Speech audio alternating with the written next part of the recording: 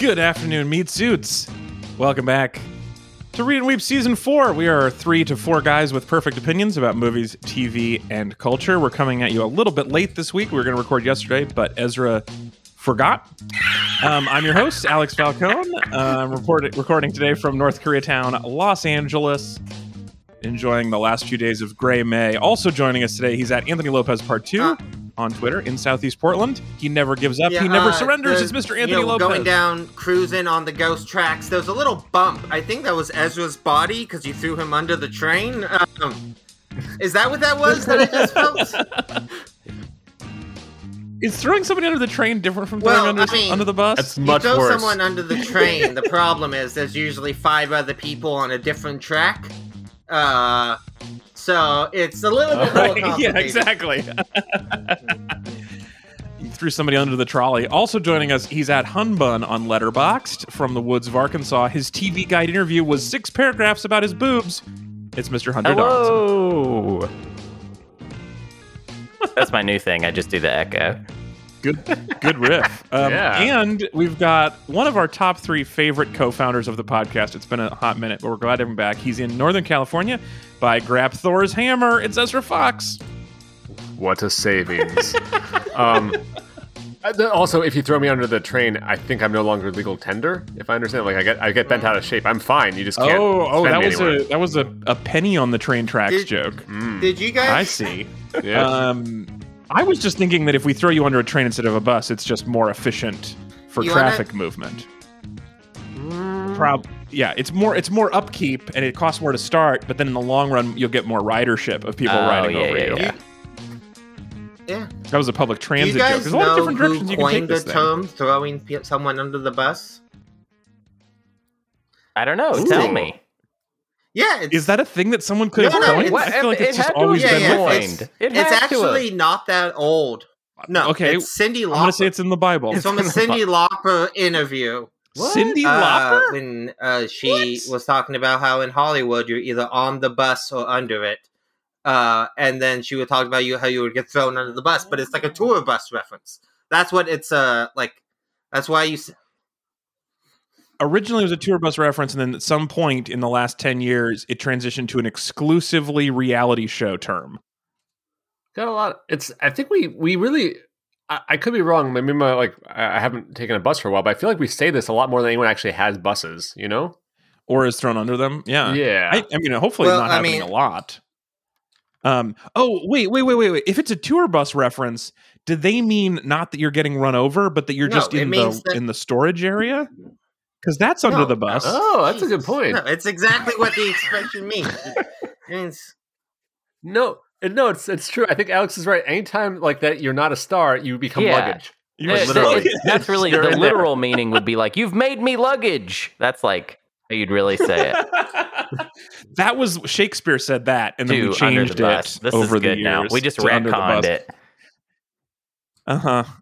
it. Before we start the actual show, unless you think this is a show exclusively about buses, I just want to heartily thank all of our meat buddies who support the show. We've had a few join recently and not ask for thank you segments, which makes me think that they have heard they don't want to be let previous down, ones. you know? So if you'd like to support us but keep it a secret because our acknowledgments are cringe, go to Metreon.com and join our Patreon campaign, and you can help keep our show limping under the bus. And we thank everyone who supports our self-sabotaging show. Before we talk about our homework today, we're going to start with our normal segment, the news. Segment 1, the news. I have a couple things that I want to talk about real quick. The first one is I want to talk about the story that happened early this week where American Telephone and Telegraph spun off its media company and combines it with Discovery Channel. So here's from The Economist, in case you missed the story. On May 17th, Discovery announced that it was to form a marriage of necessity, joining forces with Warner Media, which is to be spun off from its owner, AT&T. Combined, the two firms will form the world's second largest media company by revenue, behind only Disney. And they say by revenue because otherwise you might think by weight. But yeah, second largest behind Disney. So many things about this. First of all, how is Discovery Channel secretly that big? How are they secretly? There's so many things that are Discovery. This whole thing has been so like. And don't these things usually take like months to get announced? This seemed like it came out of nowhere and then was like being done. Not for Warner. Nah, it just oh, you want it? Oh, Let's yeah, do it. Yeah, well, yeah. I mean, the history of Warner is that companies buy it and then regret it, and then get rid of it real quick. So that's definitely part of it. So it is rushed, and it's like one of the things Capri's. I read. What? It's like Capri's.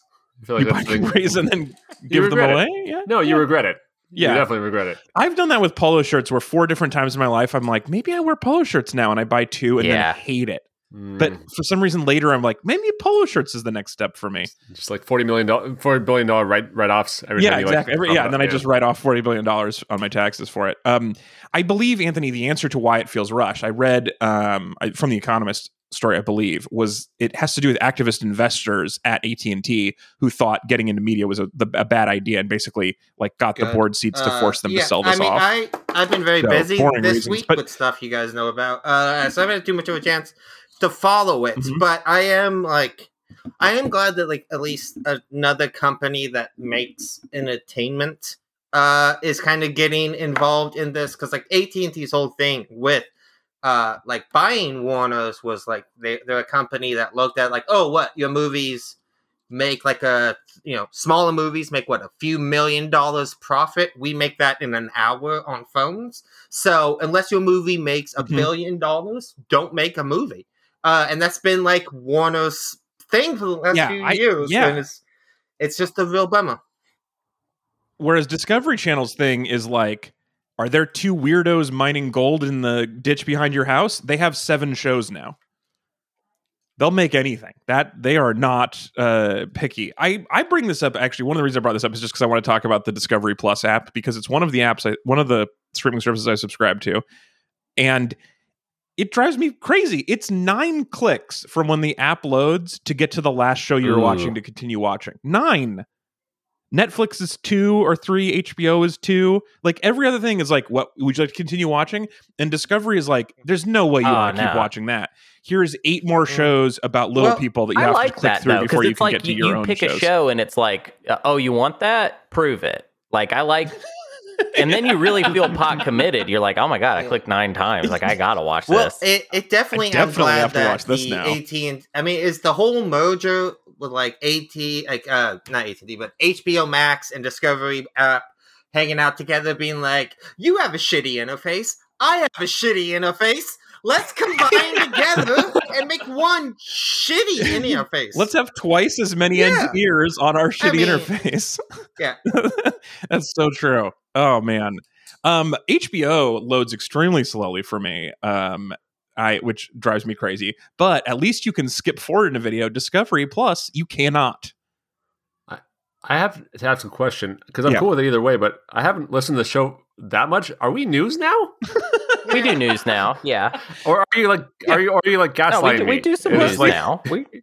We start out with segment 1 is about the news, then segment 2 is the homework, and segment 3 is the argument. We've got more segmented work. Everyone is wearing their joppers right now, right? Everyone has their silly hat and their joppers. We're all doing tea. This is what we do on the show, right? I'm actually in Gaza right now, reporting on some stuff here. So I was going to do is you're reporting on this merger. You're in Gaza reporting on the merger. That's what you do. It did occur to me that would it be funny as if I read as our headline today something extremely serious, as if we had to have a conversation about it. And I was like, no, just kidding. We're talking about Discovery Channel. But decided to bail on it. But it came up anyway. Let me do our second story, as obviously you know that we have at least, sometimes we have 2 segments in the news. So our second story, Eurovision is streaming in the US for the very first time. From Vulture, for the first time ever, the annual batshit crazy event known as the Eurovision Song Contest will be available to stream in America legally, with Peacock getting the rights to both the 2021 and 2022 competitions. The streaming service announced today that all 3 nights of this year's contest, the semifinals, the first semifinals, which we just missed, and the second semifinals, which come out tonight, and then the finals are this weekend, are all live and on demand for later viewing. So, Anthony, this is great news for you, because it sucks you have to open the Peacock app, which is another nightmare interface, and is just the most I've been lied to by a streaming platform is Peacock. But for you are very excited about this because for some reason you really care about Eurovision. It is a fascinating thing that I have had a sort of like a casual relationship with for a few years when I was sort of like watch different streams that you could find and sort of watch different clips. But it's just if you don't know much about Eurovision, it is a wild thing that's been going on since post World War II in Europe, where every country submits one song and local artist to represent in Europe.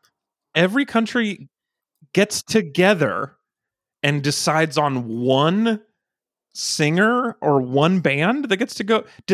Are there like, is it like Denmark Vision first and then the winner goes to like continent? Are there like local, state, nationals, regionals, and then you go to continentals on the way up? Yes, I think the bigger countries just use like sort of amateur artists who are on their way up to do songs. But yeah, every country submits different songs, and then you kind of like do this huge, 3-step event when people perform the songs live.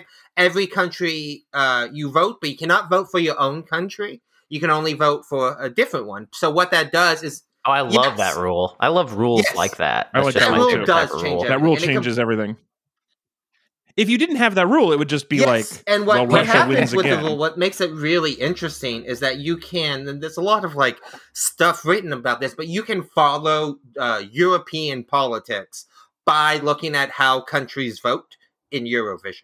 Right, so when countries, like when Russia starts to act up in Chimera and becomes very unpopular, their artists don't do well in Eurovision because all those countries that they're fucking with aren't going to vote for them, right? So as different nations have had more attention or less attention, they get different votes. It's a really, really interesting thing. So like that's like there's all this really interesting stuff baked into Eurovision. I mean, but I'll tell you, we watched this. What I don't understand is how you pick something to vote on besides not your country, because it's like, this is like, there'll be a metal song, there'll be a pop song, there'll be an opera song. They're just, it's insane to compare them. That's the beauty of it, though, is like you find out like, you have a lot of, kind of normal Euro pop, which I'm not a big fan of, but then every once in a while you're like, wait, Sweden sent like this weird Linkin Park knockoff? Is new metal still really big in Sweden? Right? Is that a thing? I guess so. Yeah, apparently new metal. Is. New metal. It's newer. But yeah, it's... Yeah. Why not just newer metal? That would be so easy. What were you going to say? Well, I guess, can you just vote for the people you think that no one else will vote for, right? You can vote for however you want. Why do you guys have time wrapping your head around this? You can... No one holds it against you who you vote for. I was watching it. I was just watching it and going, I don't know how any of these are better or worse than any of the other ones. It's just so weird. And some of them were like slickly produced music videos. Some of them are just like a show at a bar. So that's another thing is, different countries have different sort of amount of money they put into it. But also you get, like we've talked about this before, about like, there's been a handful of artists who have broken out of Eurovision, right? Like ABBA is the most famous. Right. Celine Dion was ABBA, a Eurovision singer originally. Oh, heck yeah. Well, I didn't know that. I think isn't she Canadian? Yeah, I thought she's from Quebec. French Canadian. I'm not sure. So she went Eurovision. No, something's not adding up here. France. Wait, no, she's on the list. What? Yeah, she is. Yeah, she lost. Wait, so Canada gets to do Eurovision, but we're not invited? This is bullshit. No, the winner was Switzerland, performed by Celine Dion. So it's like corrupt, and they do like a lot of like fraudulent stuff like that, where they like pick random people. Someone deposited Celine Dion in a Swiss bank box, and they took her out. So you can't track how much Celine Dion anyone has at any given time. I'm so confused, but so it could be like maybe it's like World Cup, where it's like, oh yeah, my uncle lives in that country, so now I'm going to play for them because I want to have a chance of winning. Or like, I guess the Olympics is there like a draft? So, it'd be cool if there was a draft. It could be improved by a draft. I'm down if there's a draft next time when all the musicians get out there. Celine Dion was only famous in the French-speaking world at the time of the contest. Afterwards, she started singing now she's in English. The biggest artist of all time. Winner, and most important. I don't think last year's... You're a big Celine Dion guy? I mean, who isn't?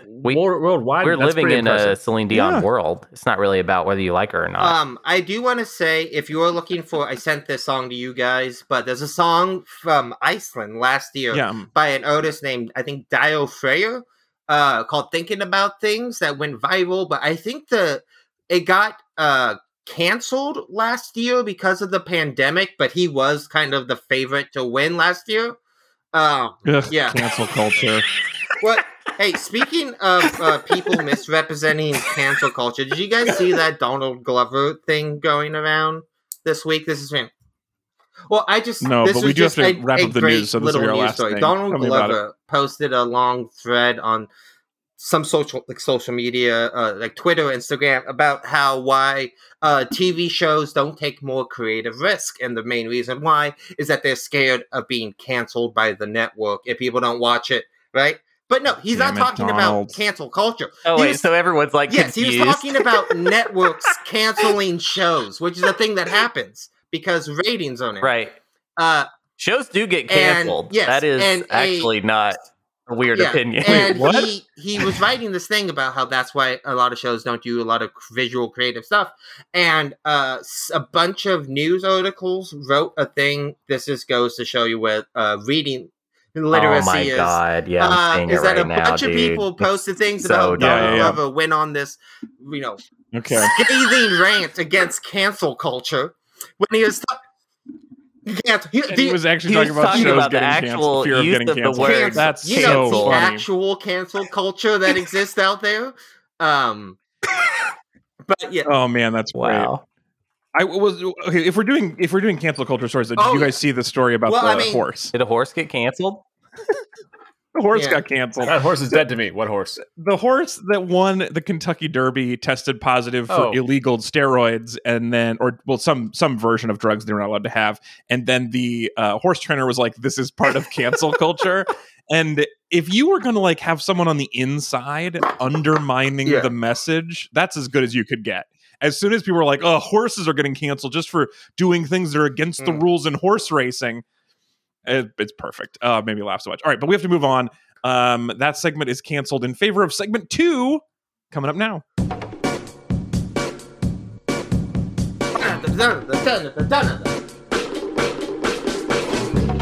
All right, segment 2, the homework.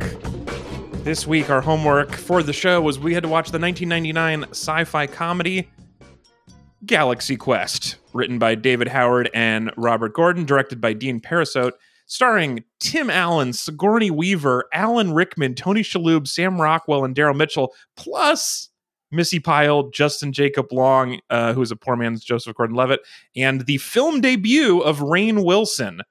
An absurd cast for this movie that came out. The whole cast is stacked. You're forgetting Reno Corleone, Patrick it keeps going from there. Those so are just many the ones, people are in this movie who would either were very big or would go on to become very, very successful actors. It's and this is, if you want to watch it, if you've been thinking about Galaxy Quest recently, it is available on streaming close to everywhere. It's on Prime and free on YouTube at the very least. Might also still be on Netflix. But we watched this because of you. As why are we watching Galaxy Quest? This is legitimately one of my favorite movies. Like, it's on my top 5 list. Has been for a long time. I think there's probably a couple things at the heart of it. One, I remember seeing it when it came out. I definitely watched some Star Trek also growing up. My dad was really into, I guess, the original series, but then I was watching Next Generation, and we watched Deep Space Nine when it came out together. So it felt like this was kind of in my wheelhouse also. And I think it's just really good hearted. It's a really, I think, very well crafted story also. It pays off really well, everything that it sets up, I would say, which is one of the things I love. I think there's and I think also one of my favorite things just generally is just people kind of reacting non-linearly in scary situations. And so I think that's a lot of the early part of Tim Allen's shtick, where it's he doesn't realize how great danger he's in. That's also kind of Tony Shalhoub's thing kind of throughout, where it's just he's so funny. He makes me laugh so much in this movie. Yeah, so it's also a really interesting role because he's not he doesn't have much to do, and the Yeah, fact and that he's not, so like, interesting to watch is great. Doorknobs 20 times or anything. I'm just so unused to seeing him not being super, OCD. I would love. Has Tony Shalhoub ever played like a normal dude? Yeah. I mean, Can he play somebody who's not just bonkers? I mean, he does a lot of Coen Brothers movies, so you're not going to get to play normal people in those. But yeah, he plays a lot of right. And in this one, he's not like touching doorknobs, but he is having sex with an octopus. An alien. Let's not. Yeah, hey, we're not. Yeah, it's not an octopus. It is. Look, I'm. Right, so it's a space octopus, but it definitely has tentacles, and they go inside them. Who knows? We don't see. Yeah. Yeah, it's not actually that explicit. I mean, they kind of just make out a little. All right, let's catch everybody up in case you have not seen it. Be that way Galaxy about Quest. It, Alex. God, I'm sorry, we're real sex positive show here, Alex. We're not into shaming. I'm a little bit tentacle negative. I admit. All right, so here's the micro summary of the movie Galaxy Quest. Tim Allen et al. Are actors from a campy space TV show called Galaxy Quest, which is a lot like Star Trek, who make most of their money these days from appearances at cons and in superfans' basements where you can rent them by the hour to pretend to be still on the show. A race of tentacled, possibly octopus aliens that has never heard of deception sees broadcasts of these shows and believe them to be real historical documents, so they recruit the actors to come help them fight their enemy, Space Lizard. They've built working versions of everything from the show down to the smallest detail, and the actors first pretend to be real, then admit to be fake, and then go back to kind of like going ahead and becoming actually real. They come together as a team and fight off the lizard, save most of the squids, and then go back to Earth where they're about to experience the most monumental letdown since the series ended, but like 1,000 times worse. And that's the movie. I do think I really love this movie. I think it holds up incredibly well. The cast is phenomenal. There are certain things as I get older and as time goes by that really caught me this viewing that I've never really thought about, which is like, one, for how much of this movie kind of gets stuff right about like kind of fan culture and things like that. It is so funny to see a world like that's very pre-Comic-Con blowing up. Like when the idea of actors at like autograph booths or doing conventions is like a lowly thing, with now like Ben Affleck and the rest of the Batman cast is at like Comic-Con signing autographs. Like it's just very funny. Right, the idea that you'd only have to pay $15 for an autograph. Only charge $15, but yeah, you usually charge a lot more. I mean, one thing about that, I think that it gets right about that culture still, though, is that the actors probably feel pretty conflicted about it. That even when it's huge, it's not always the most glamorous or fun part of the job. Like it's good work if you can get it. And another thing that really stood out to me this time, which never really registered when I was younger, but as I get older, it's funny the things that kind of pop out. And like the idea of like as a character development, that Tim Allen's character is so insecure that two shitty teenagers talking shit in a bathroom wrecked his day. That's just something destroys him. Yeah, I mean, possibly his week. To me, when I was like younger, it just didn't really like click about like how weird and sad that is. But as I've gotten older, it's like I'm a grown ass man. There is almost nothing a teenager can say. Actually, I take that back. There's a lot of things a teenager can say to me that would hurt me. Yeah, I want to say, I admit, I agree with you about focusing on that part. That's a great point. But I've never seen something more relatable. Like one comment on a TikTok video I'm thinking about it months later. If you word it just right, if you find my weak spots, and they are the bulk of me. If you only weak spots. Yeah, I'm the opposite of a Mario villain. I'm like everywhere on me but the top is a weak There's spot. The one safe spot that. Yeah, that's the part. You could probably hit me there and I can handle it, but everywhere else is just a pile of weakness. I like that when it's a TikTok comment where it's like, Alex, your hair's super. Like, nah, my hair is great, but everything else, you're totally spot on.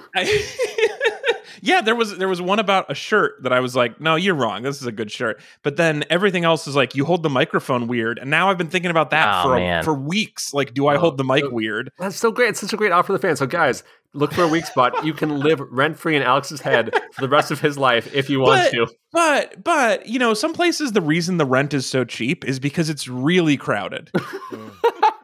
So you do have to share the space in my head. You're not living rent-free. Yeah, there's no elevator. It's a walk up all the way to the top. It's not worth it. But is it rent no control? in-room laundry? It's terrible up there, and there's so many people who have forgotten about me that are still up there. They just can't get out.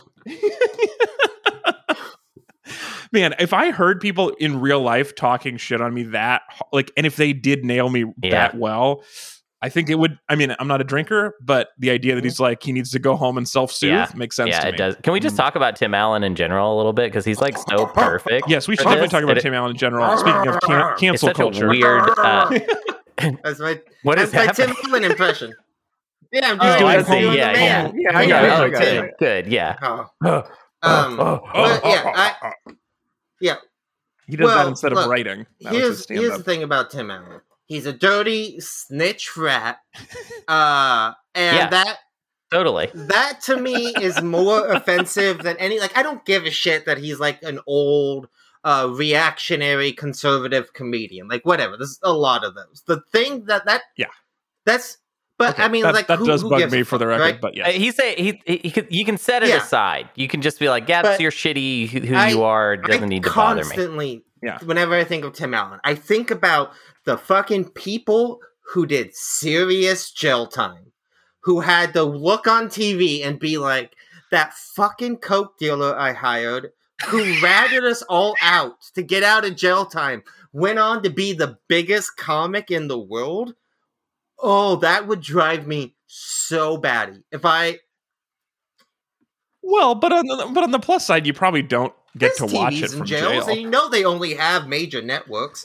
They're not giving you cable. Yeah, you're just watching they are just watching ABC. Dude, and Home Improvement was like, oh my god, you couldn't get away from it. It was everywhere. But I do think that Tim Allen, he certainly has a talent. Like, he has a good presence on screen. That's obviously why he was become a big star. I think he was someone who was mostly misused, except for in two things: this and Toy Story. I think Tim Allen he's great in Toy Story, and I think he's genuinely incredible in this movie. And like, it works. He's perfect casting for William Shatner. He's perfect in this, and I was upset when it started, and then because I'm mostly annoyed by his real life presence now, but. Man, that's for this Shatner, role. dude. Check out like Shatner's freaking Twitter. It just makes you hate the guy so much. Like, we could also just you can also just ignore it. But like, even I'm gonna this not do that. Yeah, good point. Jason Nesmith. I was 6 letters into typing that in a search bar, and now I'm not. Don't do it. Stop There's it. no Even reason to his do it. character, with all of his flaws, Jason Nesmith, the character Tim Allen plays, this character would never release multiple albums thinking he could be a pop star like William Shatner actually did, right? Well, yeah. I mean, Shatner is a true original. There is no way to recapture even his wavelength. wavelength. Shittiness is nowhere close to the actual role. Like, I do think a little bit that like Tim Allen showed up and everyone was like, "Great, I love your interpretation of the character," and he was like, "Character? What are you talking about?" right. But yeah, I just like though that they did pick some. I mean, I believe from the casting that they were like, well, Tim Allen's shitty, so let's have Tim Allen be the Kirk person. Like, but so the key to this though, well, first of all, everybody has been waiting 28 minutes into the show with bated breath to answer the one question: is Alex going to ruin this episode? And the answer is no. I had a very good time watching this. It was my first time watching the movie. How would you ruin this episode if you were going to? As if I didn't like the movie. Ez told me that if I didn't like the movie, we are not friends anymore. And that is a high stakes movie watching experience. A lot of pressure to put on somebody, especially one of your oldest friends. I really hope you like it so we can stay friends. Right. Yeah. It's more of a glass half full. I'm going to not talk to you again. It was touch and go, but no, I loved the movie. I'd never seen it before. I had a great time basically the whole time.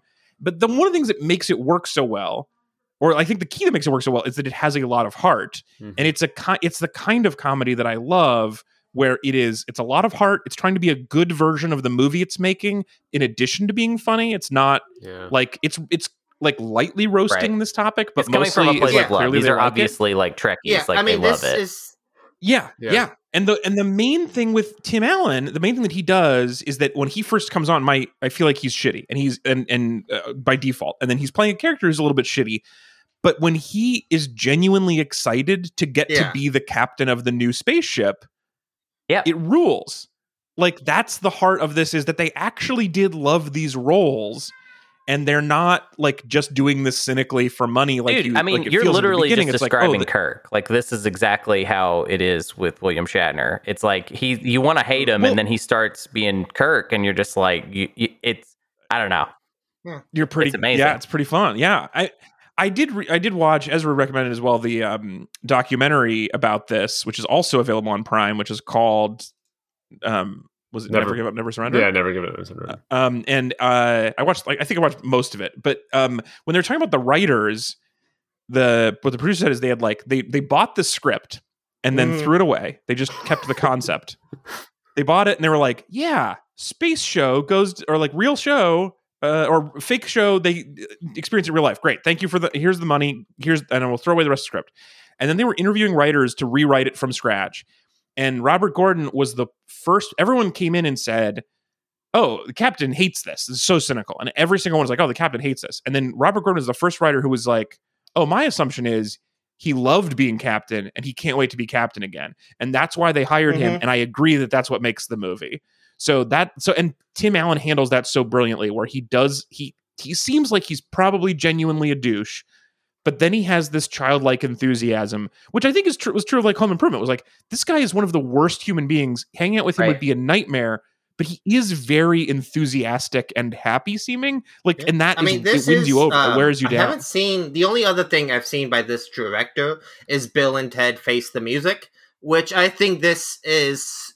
Yeah. Like, seeing that, like, I saw that before I knew it was the same guy who made Galaxy Quest. But they are two movies that are very much on the same wavelength of, like, incredibly good-natured comedies that aren't cynical and nihilistic. Yep.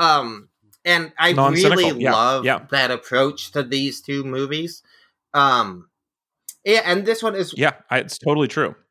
And that was another thing that was apparently when they were hiring directors, because this was originally supposed to be Sam Ramis, who was going to make it like... No, sorry. Sam Raimi and Harold Ramis. Sorry. Harold Ramis. Like, I'm in between here. That'd be incredible also, but very different. But Harold Ramis wanted to make it like just a shitty comedy. He wanted to make it just like a screwy, goofy shit on these people, move on comedy. And he didn't want Tim Allen because he thought he wasn't the right kind of funny. And then this was like, this director of this was, whose name I forgot already, Dean Parasot, was like, this is good natured and love and heart. And made it work. Dean Parasot directed like 5 episodes of Reading Rainbow, which is also great. And then the rest of this cast. You were talking about Tony Shalhoub. Alan Rickman is phenomenal in this movie as Alexander Dane. And his character as well is like, he's playing kind of like a combination of like Spock and Worf from Next Generation in terms of like the warrior race stuff. But I really love the way, again, that's kind of like really great sort of Trekkie jokes where like, what, Alex, about Leonard Nimoy's 2 novels that he wrote? Or not novels. Yeah, his biography. I Am Not Spock was the first one because he hated being pigeonholed as Spock. Wait, and is the second one called Fine? I guess I Am Spock. So he went on a full arc. No, I did not see that coming out of nowhere. Had one of the biggest film hits of the 80s when he directed like 2 Men and a Baby, and he did all this other stuff, but he was tired of just being pigeonholed as Spock. So like the Alan Rickman character is kind of playing that dynamic of somebody who kind of really hates that he was this, but there are certain differences where Leonard Nimoy is a Jewish kid from Boston with a really heavy Boston accent, not like a fancy British actor. But so this was another one where Rickman had not really done anything funny before. This was before Harry Potter. this was him being like, he's mostly a very serious actor, and then he's doing this like as a fake serious actor, which is so cool. Been a villain. Just really enjoyed that. Like it's always crazy to think about. His first film role was in Die Hard. That was his first movie. So he hadn't even been acting in film for that long at this point. And so he was like in like Robin Hood, Prince of Thieves, The Sheriff of Nottingham. But I guess this is the same year that the Dogma came out. So he was definitely trying to have a little bit more fun. I love serious actors doing comedy. I mean, I like this is like Airplane and like taking someone who is so incredibly serious and then having them be a serious actor on this comedic script is a really fun possibility. It doesn't always work. I think but it's very fun. The heart of it, right? It has great heart because I think it treats so much the subject matter, which is like on its face like silly. It treats it with such respect, like all the way. And I think like that's what makes it work, where it's like genre that like it kind of sneaks up on you, where it's like, hey, this is silly looking stuff, but we really love it. And there's a weird thing that happens when someone loves it that much. It's like, okay, I'm not going to make fun of it. Like, let's just kind of, it's more of a celebration. And there's an earnestness in it. I think that really, I think it allows me to maybe connect with it in an emotional way that I wouldn't otherwise, had it been trying to be like, sort of like, had it not had this like weird kind of like double edge of like both silly stuff and like like good-hearted emotional stuff. The red shirt, right? Like that's always been like a very common trope. But like in 1999, I don't know how sort of like mainstream that idea was, and to like not only pit that in your movie, but to like have a entire character arc, realizing a character go from the red shirt to the plucky comic relief as like a narrative arc, but also be able to mention that narrative arc in the film. Like that's that kind of like really sharp meta writing that is just, you only get that from a place of love, you know? Yeah. That is really interesting. Also, I love the term red shirt because it is it's like a popularity index of what that means to you right away, because red shirt is also a sports term for college athletes, where you sit out the first year and you get your 4 years of eligibility later. So if you're a redshirt freshman, you don't play the first year because you only get 4 years that you're able to play. But you spend 5 years in college. The first year you just practice with the team and then you play for 4 years. Anyway, like a lot of people probably are not on both sides of that. A lot of people know it one way or the other. And so it's a fun, like finding out which group you're a part of right away.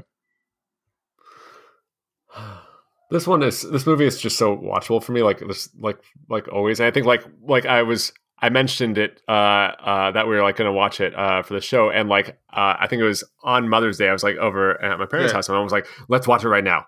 And like I think I love that it's like that level of like great connection. I think that it just it just comes from such a good place, I guess. And I think that they got so many of the bits like right. Basically, they took a lot of care in the practical effects and like in the look of everything else. I'm so glad you mentioned the effects, because that's another thing that like can definitely throw off watching a 20-year-old movie.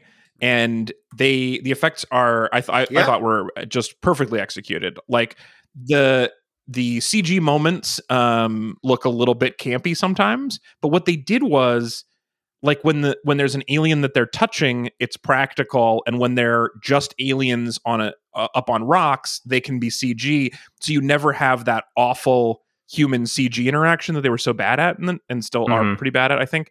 But they used the two of them so smartly that like when he fights the pig lizard, it's great and gross and practical and has aged perfectly. And the little creatures that eat each other are they look a little older CGI wise, but are perfectly used in the film. So it held up incredibly well. Yeah, actually, that's a good point. Especially compared to, I think it also really helps to show a lot of the campy television quality special effects within the show, so that when you see, like, that's one of the things I really love about the opening of this movie, which I wonder if it would confuse younger people who don't remember, like, lower resolution 4:3 TV from the 80s. Like who have only ever grown up when all TV shows were HD and widescreen, but it goes from 4:3 to widescreen in the opening. But yeah, like I thought that was like a really good way to cover some of the effects. We also haven't talked about Sigourney Weaver, who I think is really great in this movie. Yeah, Sigourney Weaver is such an interesting casting choice too, because she is playing this like ditzy trope, and she is the badass science fiction person. She is the most badass science fiction person I could imagine, and this is the opposite of her alien career. character. As like, if you look at her science fiction roles between like the Ghostbusters, the Alien franchise, obviously, Avatar, Cabin in the Woods, she does so much in this sort of genre and is always so good at it. But I really love that it is like she is literally playing the opposite of Ripley, right, in Aliens, like but like also embracing the sort of sexist nature of the original Star Trek series, and how she's there just to repeat the computer stuff it's hilarious. Yeah. Although that repeating the computer like that is actually a much more reasonable job than I think it was given credit, because my Google Home understands my voice and does not understand my wife's voice. No matter what she does, I have to be the one who repeats her commands to the computer, or the computer will not listen. Well, no, I mean, you can, but here's the thing: you don't have to say it both ways, though, right? Because presumably, right, your wife understands the Google Home. You don't have to be the translator in both directions. Well, but it's sort of like when two people aren't talking and they're like, "Tell her what I say." So she, on principle, she doesn't hear what Google says back to her. That's funny. So fine. Actually, this is partial. This is a side thing, but I believe maybe it's a sexist thing from Google Home, because if she does her voice making fun of a man's voice, where she's like, "I'm going to talk to the Google Home now," it understands her much better. So it feels real bad. Freaking Google Home. But that was it's a fun character. That's the part that has a little. It's like one of the things that has maybe a tiny bit of edge to it, but is still with love to the original show. It's not. Like the silliness of repeating the computer thing, it's like a fun laugh as opposed to like this idiot came up with this idea. And also you have to get that bit of critique in there, because that's kind of, Star Trek has always been like, oh, it's like a progressive show, but then it's like the roles that it's had for women do not really speak to that at all. And in the original series especially is like super crazy sexist, like, well, at the same time kind of saying that it isn't, essentially. Yeah, that, which actually makes it so ridiculous more annoying that it thinks it's doing great. Yeah, I don't know if it should annoy me more when somebody thinks they're crushing it, but yeah, it definitely does. But she's so fun in this movie. She also is like comedic chops, serious actor. Well, I mean, this I is like a lot. Besides like the aliens, doing the two Ghostbusters movies, this is very much in that zone, right? Like it's, a fun sci-fi comedy that is like played straight in certain places and really funny in others. Yeah. One thing so this came out in 1999, and one thing I wanted to bring up, because we've joked before on the show about 1994 being the year of movies, and we are definitely wrong. 94 had a lot of movies that mattered to me personally, but 1999 is generally agreed upon to be the year of movies. So there's a great episode of 99% Invisible called The Megaplex that I will link in the show notes that basically explains why it was the year of movies. And it's because of the AMC Grand Megaplex in Dallas. What? Have you guys heard the story? No. So basically before this, most of the theaters in the United States were like one screen, maybe three screens tops, but it was a lot of small independent theaters. And AMC decided to build in Dallas, like everything else in Dallas, an absurd version of it. And they were going to build like a 25 screen megaplex. And everyone in the industry thought that was stupid. It's not going to work. You're going to go bankrupt. And then it totally worked. And so then everyone started building megaplexes around the country. And now that you have 1 million screens, you need more content to fill those screens. So there was a couple years in the late 90s where movie studios were just greenlighting the shit out of stuff. So the example they talk a lot about in the episode is John Malkovich, which is like just the weirdest, insane premise for a movie that would be very difficult to get made in a lot of years. But in those years, it was like, yeah, go ahead, whatever. We got to fill a lot of screens. And so there were always really interesting, weird things being made. And then a few years after that, they started to figure out actually the most profitable thing for a megaplex is just to show the same Star Wars prequel or Spider-Man on every screen all the time and have a different same two movies or whatever. Yeah, exactly. Then it turns out you could have Spider-Man start at 9:05 and 9:10 and 9:15 in different screens, and so then that kind of died out. But there was like a couple years of just where the number of movies created was just much more than other years, and so 1999 is the year of movies for real. There's a lot of great movies I'm just sort of looking through, but also so many movies that would be like critical and financial disasters when they would come out, but would go on to be like incredibly important movies that everyone knows about. Like Mystery Men, Fight Club, Existence, Magnolia, The Iron Giant, which was a fucking disaster when it came out. Dude. Yeah, The Talented Mr. Ripley. And like those are just movies that would kind of. And then in terms of like big movies. Man, fuck. Yeah. Boondock Saints. Saints, the best movie of all time. But you have, in like The Matrix, The Phantom Menace, Stanley Kubrick's Eyes Wide Shut, which had to come out eventually. Deuce Bigelow, Male Gigolo. Keep them coming. The Sixth Sense, The Spy Who Shagged Me, Superstar, Office Space, For the Love of the Game, the Thomas Crown Affair remake, Office Space, the Thomas Crown Affair, Election. Go, American Movie, what I've said on this podcast several times, the best documentary. Three Kings, Never Been Varsity Kissed. Blues, Pushing Tin, The Blair Straight Witch Story, Project, which we already watched on the Sleepy show. Hollow, 8mm. Oh yeah, Blair Witch. Bicentennial Man, that movie's bad. The Insider, which is an incredible Michael Mann movie. Analyze This. Adam Sandler's A Christmas Big Daddy. Carol, but not the one with Muppets. It's just Patrick Stewart, and that one's probably bad. Oh, I should see that. There is stop it. We've been giving all these real answers. You can't describe a movie that's not real. That's a real movie. I just saw it. It's on. No, there's never been a Christmas Carol without Muppets. I have no idea There are many Christmas carols. There's only a majority the of them without Muppets. Actually, it's never mostly Muppetless. Never heard Christmas carols. No, I think it's exclusively. How it was written originally with Muppets. I think you didn't realize that. Yeah, that was the classic. When Dickens you read way to it, do you that can put the Muppets in if you want, and no one can stop you from doing that.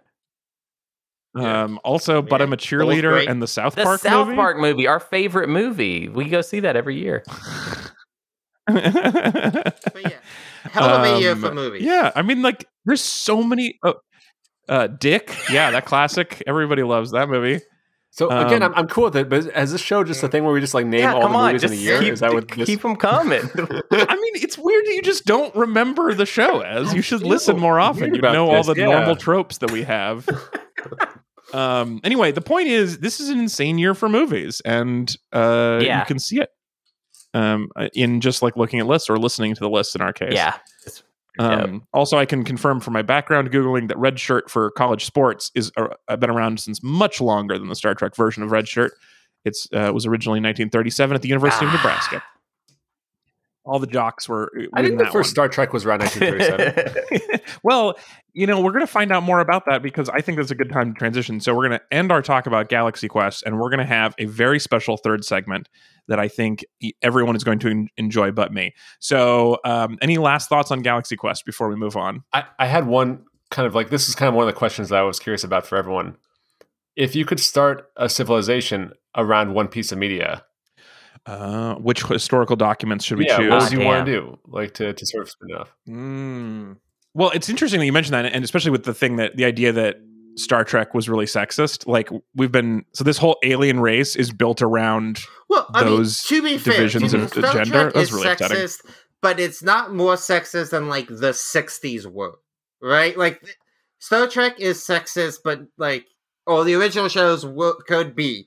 But the world at the 60s, like, were more sexist than that. So they were. Was also not great. The overall bar was weren't not above sexist. average. You're saying they were just average. But it calls more attention to it because of all the little comments that are written in as like a sort of feminist, like, and then it all falls apart with the little things like that. All right. So what else do we want? What else do we want them to build a civilization around?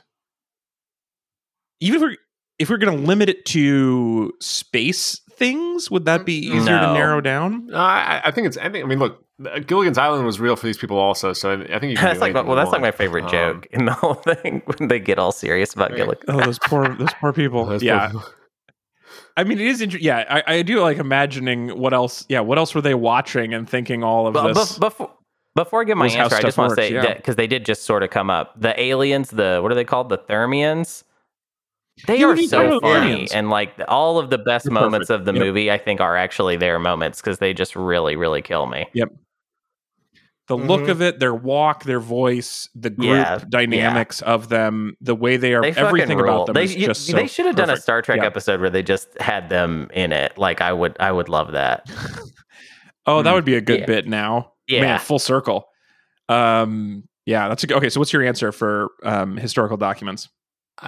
I would say, I mean, you probably wouldn't go too wrong with any like Michael Schur show. So it's like, Brooklyn Nine-Nine, Good Place, Parks and Rec. Like, I feel like that would all that's a pretty good world to be science fiction can only go so far in a world in which the cops are lovable goofballs is not possible with Brooklyn Nine-Nine.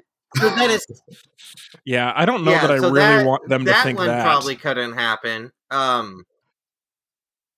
I like the idea that you send them historical documents of what the afterlife is like with Good Place. I think like Lost would be a pretty cool thing to find a whole universe set around, or Game of Thrones. What a I like the idea that alien species. Hang on a second, we're gonna come back to that. But for Lost for a second, I like the idea that alien species are like watching historical documents, and you're like, that doesn't make any sense.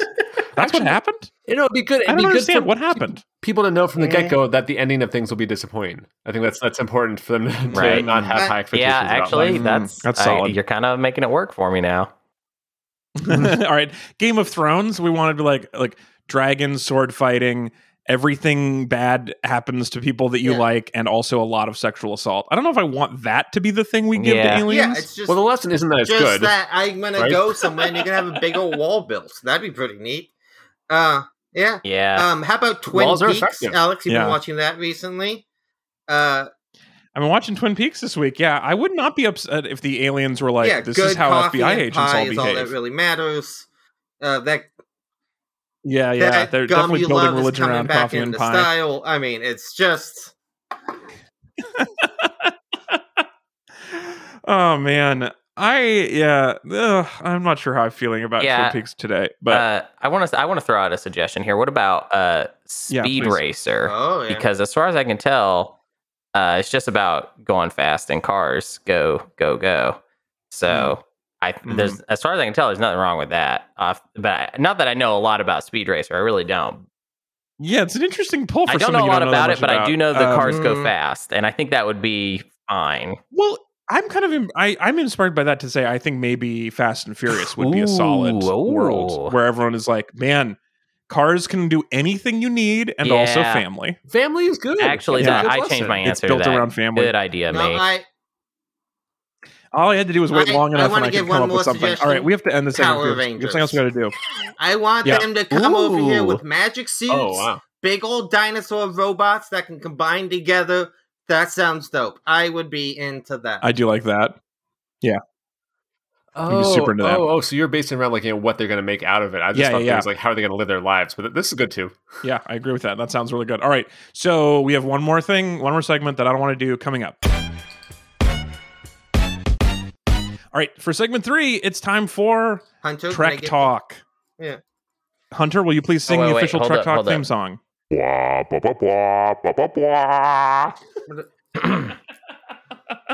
Thank you. I appreciate that. This also is a thing you've been doing every week. Every week. I do it. This is a whenever classic I feel like segment. I mean, it's happened before. Okay, so as you guys know, this is a great thing. If you've listened to the show this long, you know literally every experience I have with Star Trek. It's Galaxy Quest, the porn parody, and the movie where they go back in time to save a whale. That's literally everything that I know about the Star Trek world is those 3 things. So it is, it's limited. So my contributions to the segment Trek Talk is going to be low, but you can't watch Galaxy Quest and not talk about Star Trek. So you guys, please enjoy this segment. I just want to say, Alex, I do love the idea that you're implying your contribution to normal conversations is high, but that's the conversation for another time. But I feel like the Star Trek 4 gets brought up every time we talk about Star Trek, and you bring it up as if like I've seen the really dumb one, but Star Trek 4 is actually one of the good ones. So I'm like a little confused. Did you watch that one and think this sucks, or? Well, I thought that people thought that it was weird. Oh, yeah, people definitely thought it was weird, but it flipping rules. It might be the best one. Yeah. I think I generally had a good time with that. No, I think the only issue is just you think there's more whales and fewer pants than Star Trek usually has. Yeah, I do think that there's a lot of like goofball conversations on the streets of San Francisco. A lot of whales and a lot of time travel. Yeah, it's literally perfect Star Trek formula as far as I'm concerned. It's pretty fun. But also, I think the Star Trek films are not a good representation of what Star Trek is. Because I think Star Trek, as somebody who's a fairly recent convert to the series in terms of like quarantine has really been kind of when I've gotten into it. So my wife and I have gone through all of Next Gen, and we're just finishing up Deep Space Nine over the last year. And so insane. Yeah. You're on like Deep Space 8.5. You're almost there. Yeah. It's right? It's a thing that once you kind of get into it, because I had seen the movies growing up. You know, I had seen the original Star Trek one, some of the Next Gen, then like the Kelvin timeline J.J. Abrams series, which is not very great. But I do think that there is a real problem, and it is very tough to get what makes Star Trek good into a movie, right? Star Trek is not an action series. It's not the best Star Trek episodes. No, not at all. Literally are mostly people talking about philosophical conundrums, right? That is what makes Star Trek good. That is what makes it engaging. What makes like some of these, Next Gen episodes or Deep Space Nine episodes we're watching that are, over 20 years old, still incredibly relevant to what's going on in the world today. Like I've been shocked, that going through Deep Space Nine, how many things you can apply their lessons to what we're doing today, right? And like they were talking about different things then, but the sort of themes and the lessons really transcend. And that is the stuff that is like makes Star Trek so good to me, and like really getting to know and love these characters. And I think that is like a part that you do kind of lose if you just see the movies. If you don't really understand the relationship between like Scotty, or not Scotty, but like Bones, Kirk, and Spock, right? You're not really going to get a lot of what they do in the movies. Right. So I think that the movies have always, it's why the movies have always struggled. Why, for the most part, most people would say most of the Star Trek movies are not good, or all the odd ones are bad. All the even movies are pretty good, right? 2, 4, and 6 of the original are all good. I mean, I would say even some of the even numbered supposedly good ones are just okay, like just mediocre as just movies in general, and maybe even mediocre as like Star Trek stories. Really, yeah, that is a big part of it too. First Contact, though? First Contact's pretty good, for First Contact? It's probably the best TNG movie, but those are all pretty bad. That was an odd number movie, right? Because it was Generations, then First Contact. So I don't really agree with the even odd thing too, because like Star Trek 3 is okay. Like Star Trek 3 isn't a horrible movie. I think people think of that one as being bad just because there's an awkward climax. Because anytime Star Trek is like, all right, how are we going to end this? Okay, there's a fist fight. It's horrible. It's just the worst, man. It doesn't make any sense. It's also hard to follow up Wrath of Khan, right? Like, Wrath of Khan is such a iconic Star Trek film. To bring it back, I guess, to the other kind of conversation, like, I remember reading, I think, like, the Nimoy, memoirs, and, like, that's kind of an interesting thing. So, like, basically, Alex, to bring you into the conversation, assuming you're not gone, actually. Oh, sorry, what? So basically, like Leonard Nimoy was like, "Look, I'm done being Spock. This sucks. I'm out." And so like he dies really dramatically in Star Trek 2. Spoilers. And then like he basically comes back in 3. He's like, "Okay, look, I like it. I'm back in." And that's like kind of an interesting turning point, I think, for him, how he feels about the character. Also, he got to direct that as well.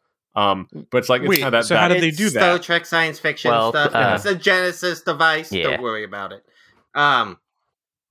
Yeah. Oh, of course. The movie doesn't even really care that much about it, to be honest. It sort of half explains it and then hand waves it away. That is one of the biggest issues with the original series that is so funny. Is like the ego stuff of like, you can tell that's where the series started to go downhill because you let Leonard Nimoy direct 3 and 4, right? So Kirk, what is his? William Shatner got all jealous. Shatner directs Star Trek 5, and it's awful, and it like nearly destroyed the whole franchise. He was like, "Well, if fucking Leonard can direct, I should get to direct," and he made the one when they hang out with God. It's bad. Yeah. But like, I think what I really have fallen in love with is this sort of the next gen Deep Space universe. Deep Space Nine, I think, is the highlight of all the Star Trek stuff I have seen. It definitely takes a few seasons to get its footing. I mean, that is such a crazy thing to say about a show. Several seasons is so much time to give all a the thing. way through, but it hits its stride. In the meantime, with Deep Space Nine, the way it kind of works is the show starts, and I would say it's about as good as kind of like middling TNG, which is, depending on your point of view, quite good. Yeah. But Deep Space Nine eventually completely finds its own thing that it's doing that is so different from what had come before, because basically Gene Roddenberry, who created Star Trek, had all these really weird rules. Like he didn't want there to be conflict between the characters, which is kind of hard. There's no money that's a rough start for a writing project. Universe, right? So all this stuff that like there's too many rules. And Deep Space Nine was the first time they were able to break away and have interpersonal conflict, have people who will be willing to like break the rules or do sort of like shittier things, but they're Starfleet, so Gene would never have allowed that. And also, what's been really interesting about Deep Space Nine was like I always knew, like watching Next Gen, you can totally feel when Ronald D. Moore gets hired to the writing staff and he slowly becomes more and more of a powerful voice. But I was so surprised how much of Deep Space Nine made me think of like, oh, this is just like beta Battlestar. Yeah. Totally. Which is just crazy. How many, especially like the religious stuff, the prophecies, the sort of like big war and genocide, all these things that like he really pioneered and worked out the kinks here so that when he does Battlestar, 10, 15 years later, he can like really pick up that ball and run with it. I thought that was really interesting to sort of see as someone who like loved Battlestar Galactica when it was first airing. And have always really liked the writing of Ronald D. Moore. And so to see him kind of working out those kinks in Deep Space is really interesting. Yeah. So just to bring myself back into this for a second. You probably I wouldn't like it, I don't see why you wouldn't. Yeah. I mean, there's some... I can like... There's some like fun like standalone episodes that you could probably like get into and enjoy. There's other stuff that's like just... I don't know. Maybe? No, okay. I'll take a strong maybe. So are we talking about Deep maybe. Space Nine in particular? Because I think if you're gonna watch Star Trek, you should just watch The Next Generation, and then if you really like that, then Deep Space Nine is the perfect thing to watch after that. And that's just... The Next Generation is the one that you think is the most problem likable. Is that there's a bad first season, but you can skip a lot of it, to be honest. Like if you're not afraid to skip or go by somebody's like suggested list of episodes, if you're too much of a completionist to not... If you can watch something in a machete order without most Star Trek, especially that. Next Gen, is self-contained one-off episodes. Very little of them have an overarching plot. There's a little bit of continuity that they exist as it goes, but it's just a little bit kind of sprinkled in here and there. And generally, if you watch the season premiere or the season finale, you can keep up with what the continuity is for that season. It seems like a lot of people that I know who have watched it basically syndicated version, where you're like, it's just always on. It's in the background. You come and go. And that I might have time for. The idea of a bad season is just a really tough sell. Just start with season 2. You'll get everything you need from context. Okay. Data's a robot. Worf is obviously a Klingon. That's really all you need to know. Okay, Betazoids, I'm up on that. Betazoid shit. Ez, do you think I would like it? I mean, there's definitely some stuff I think that you dig. I don't know, like, I guess it depends, like, where your list is. Like, I mean, it's worth a shot. This is the thing where it's like, if you didn't like this, it wouldn't break my heart. And so it's more like go ahead, try it, man. It's cool. Try. Sorry, things. I've already forgotten. You Next said gen. Which one would be the one I would watch? Yeah. Next gen. I'll make it simple. I think you should watch. There's a Star Trek Next Generation episode in season 2 called "The Measure of a Man." You should watch that episode. I think you've mentioned this. And if before. you like it, you don't even really need to understand every little thing, because the episode's basically just about Patrick Stewart and Data. I guess Riker's in it a little bit, but he's not very important to the episode. So if you watch that and you like it, then I think it's a really good kind of introduction to what is good about the show. Not necessarily an introduction to every element of the show, but it is a classic episode, and it's pretty early in the continuity, so they haven't figured everything out by this point. Yeah, and like the biggest problems with Next Gen is that, like, Gene Roddenberry was definitely a visionary. Like, I'm really glad if you look into like the history of like getting Star Trek made and how many times it got like canceled and then re-picked up, and if it like Lucille Ball using her power to keep the show on the air. Like, if it wasn't for Lucille Ball, Star Trek would have never gotten past the first season. But yeah, she was like, she really believed in the show and used all of her capital she had to make sure it stayed on the air. And like, so like Gene is really interesting. He has like this great vision, but also so much of like the problem with Next Gen is like Gene Roddenberry's full name is Gene Wesley Roddenberry. And so in the first few seasons of Next Gen, there's this annoying child character named Wesley Crusher who solves most of the problems and is like a little walking Deus Ex Machina. And he's just a Gene Roddenberry self-insert. And he's like the one the kid in Galaxy Quest is supposed to be making fun of. Like the kid on the ship. So like Wesley...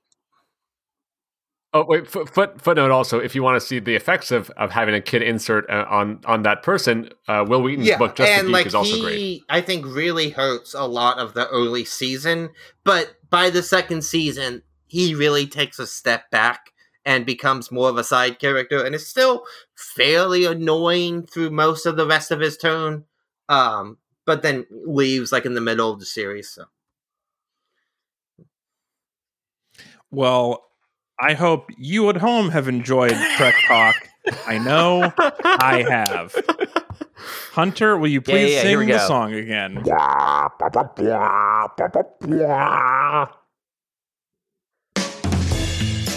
That is it for our show, everybody. Thank you so much for listening. We'll be back again next week with another great episode of Read It and Weep in the same structure that we've been doing all of season 4, which it doesn't mean that has never listened. It just means he hasn't listened in 2021 to our new format. But we're going to continue it on next week. What are we talking about? Let me pull this up. Oh yeah, next week we're talking about Another Round.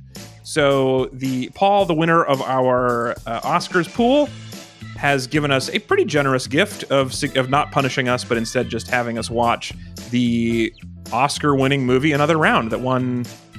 It's not best foreign film. What's it called now? International feature. Yeah. Anyway, so that won that award, and we're gonna watch it, and we're gonna have a good time, and we're all gonna develop drinking habits. So that's coming up next week on the show, and we have kind of like a bunch of episodes planned out, which we don't always have. And I'm just gonna tell you, the next month is gonna be fun, and some weirdness, but it's going to be very fun. So stick around. Please join us again for all of that. If you want to keep the show in whatever format it exists in at the time, you can go become a Meat Buddy by going to Metreon.com. We really appreciate all of the people who have helped us make the show possible. Ez, thank you so much for coming back. Yeah, thanks for having me. It's always great to talk to you. And thank you, Hunter. Yeah, for being my here. name's Hunter. Hello.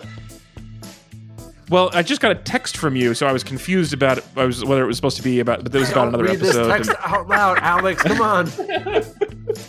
I was just seeing if it was relevant, but the answer, Hunter, is the cool. original. Great. So, Alex, what's your favorite kind of Krispy Kreme donut? what else could that be a question? More. What other questions could that be the answer to? That was the only one? That was the only one? Come on. It was like, what's the best Kevin Costner movie? No, he's not in that. Isn't there a movie called The Original? Anyway, maybe not. What are The your Original is the Kings Netflix of show. Comedy? I'm thinking about something. Yeah. What kind of Kings of Comedy do you like? Anyway, Anthony, I haven't said thank you to you yet. Thank you for hanging out, buddy. It's all good talking to you. All right, we'll be back next week, everybody. Take care. Bye-bye. Bye.